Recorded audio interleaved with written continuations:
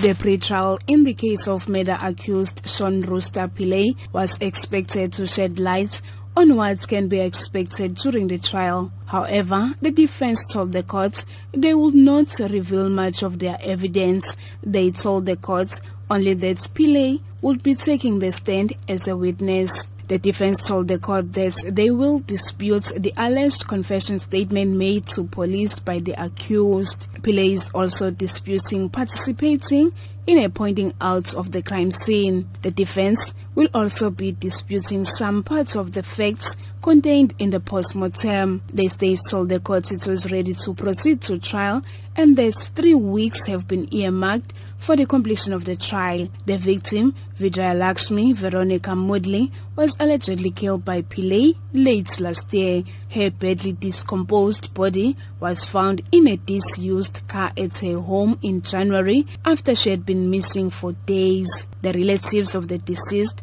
have been attending the court's proceedings, hoping to get answers about the motive for killing her. The relatives say they are now waiting for the trial to get closure. The trial will start on the 8th of May. I'm Nonkulego Hlope in Durban.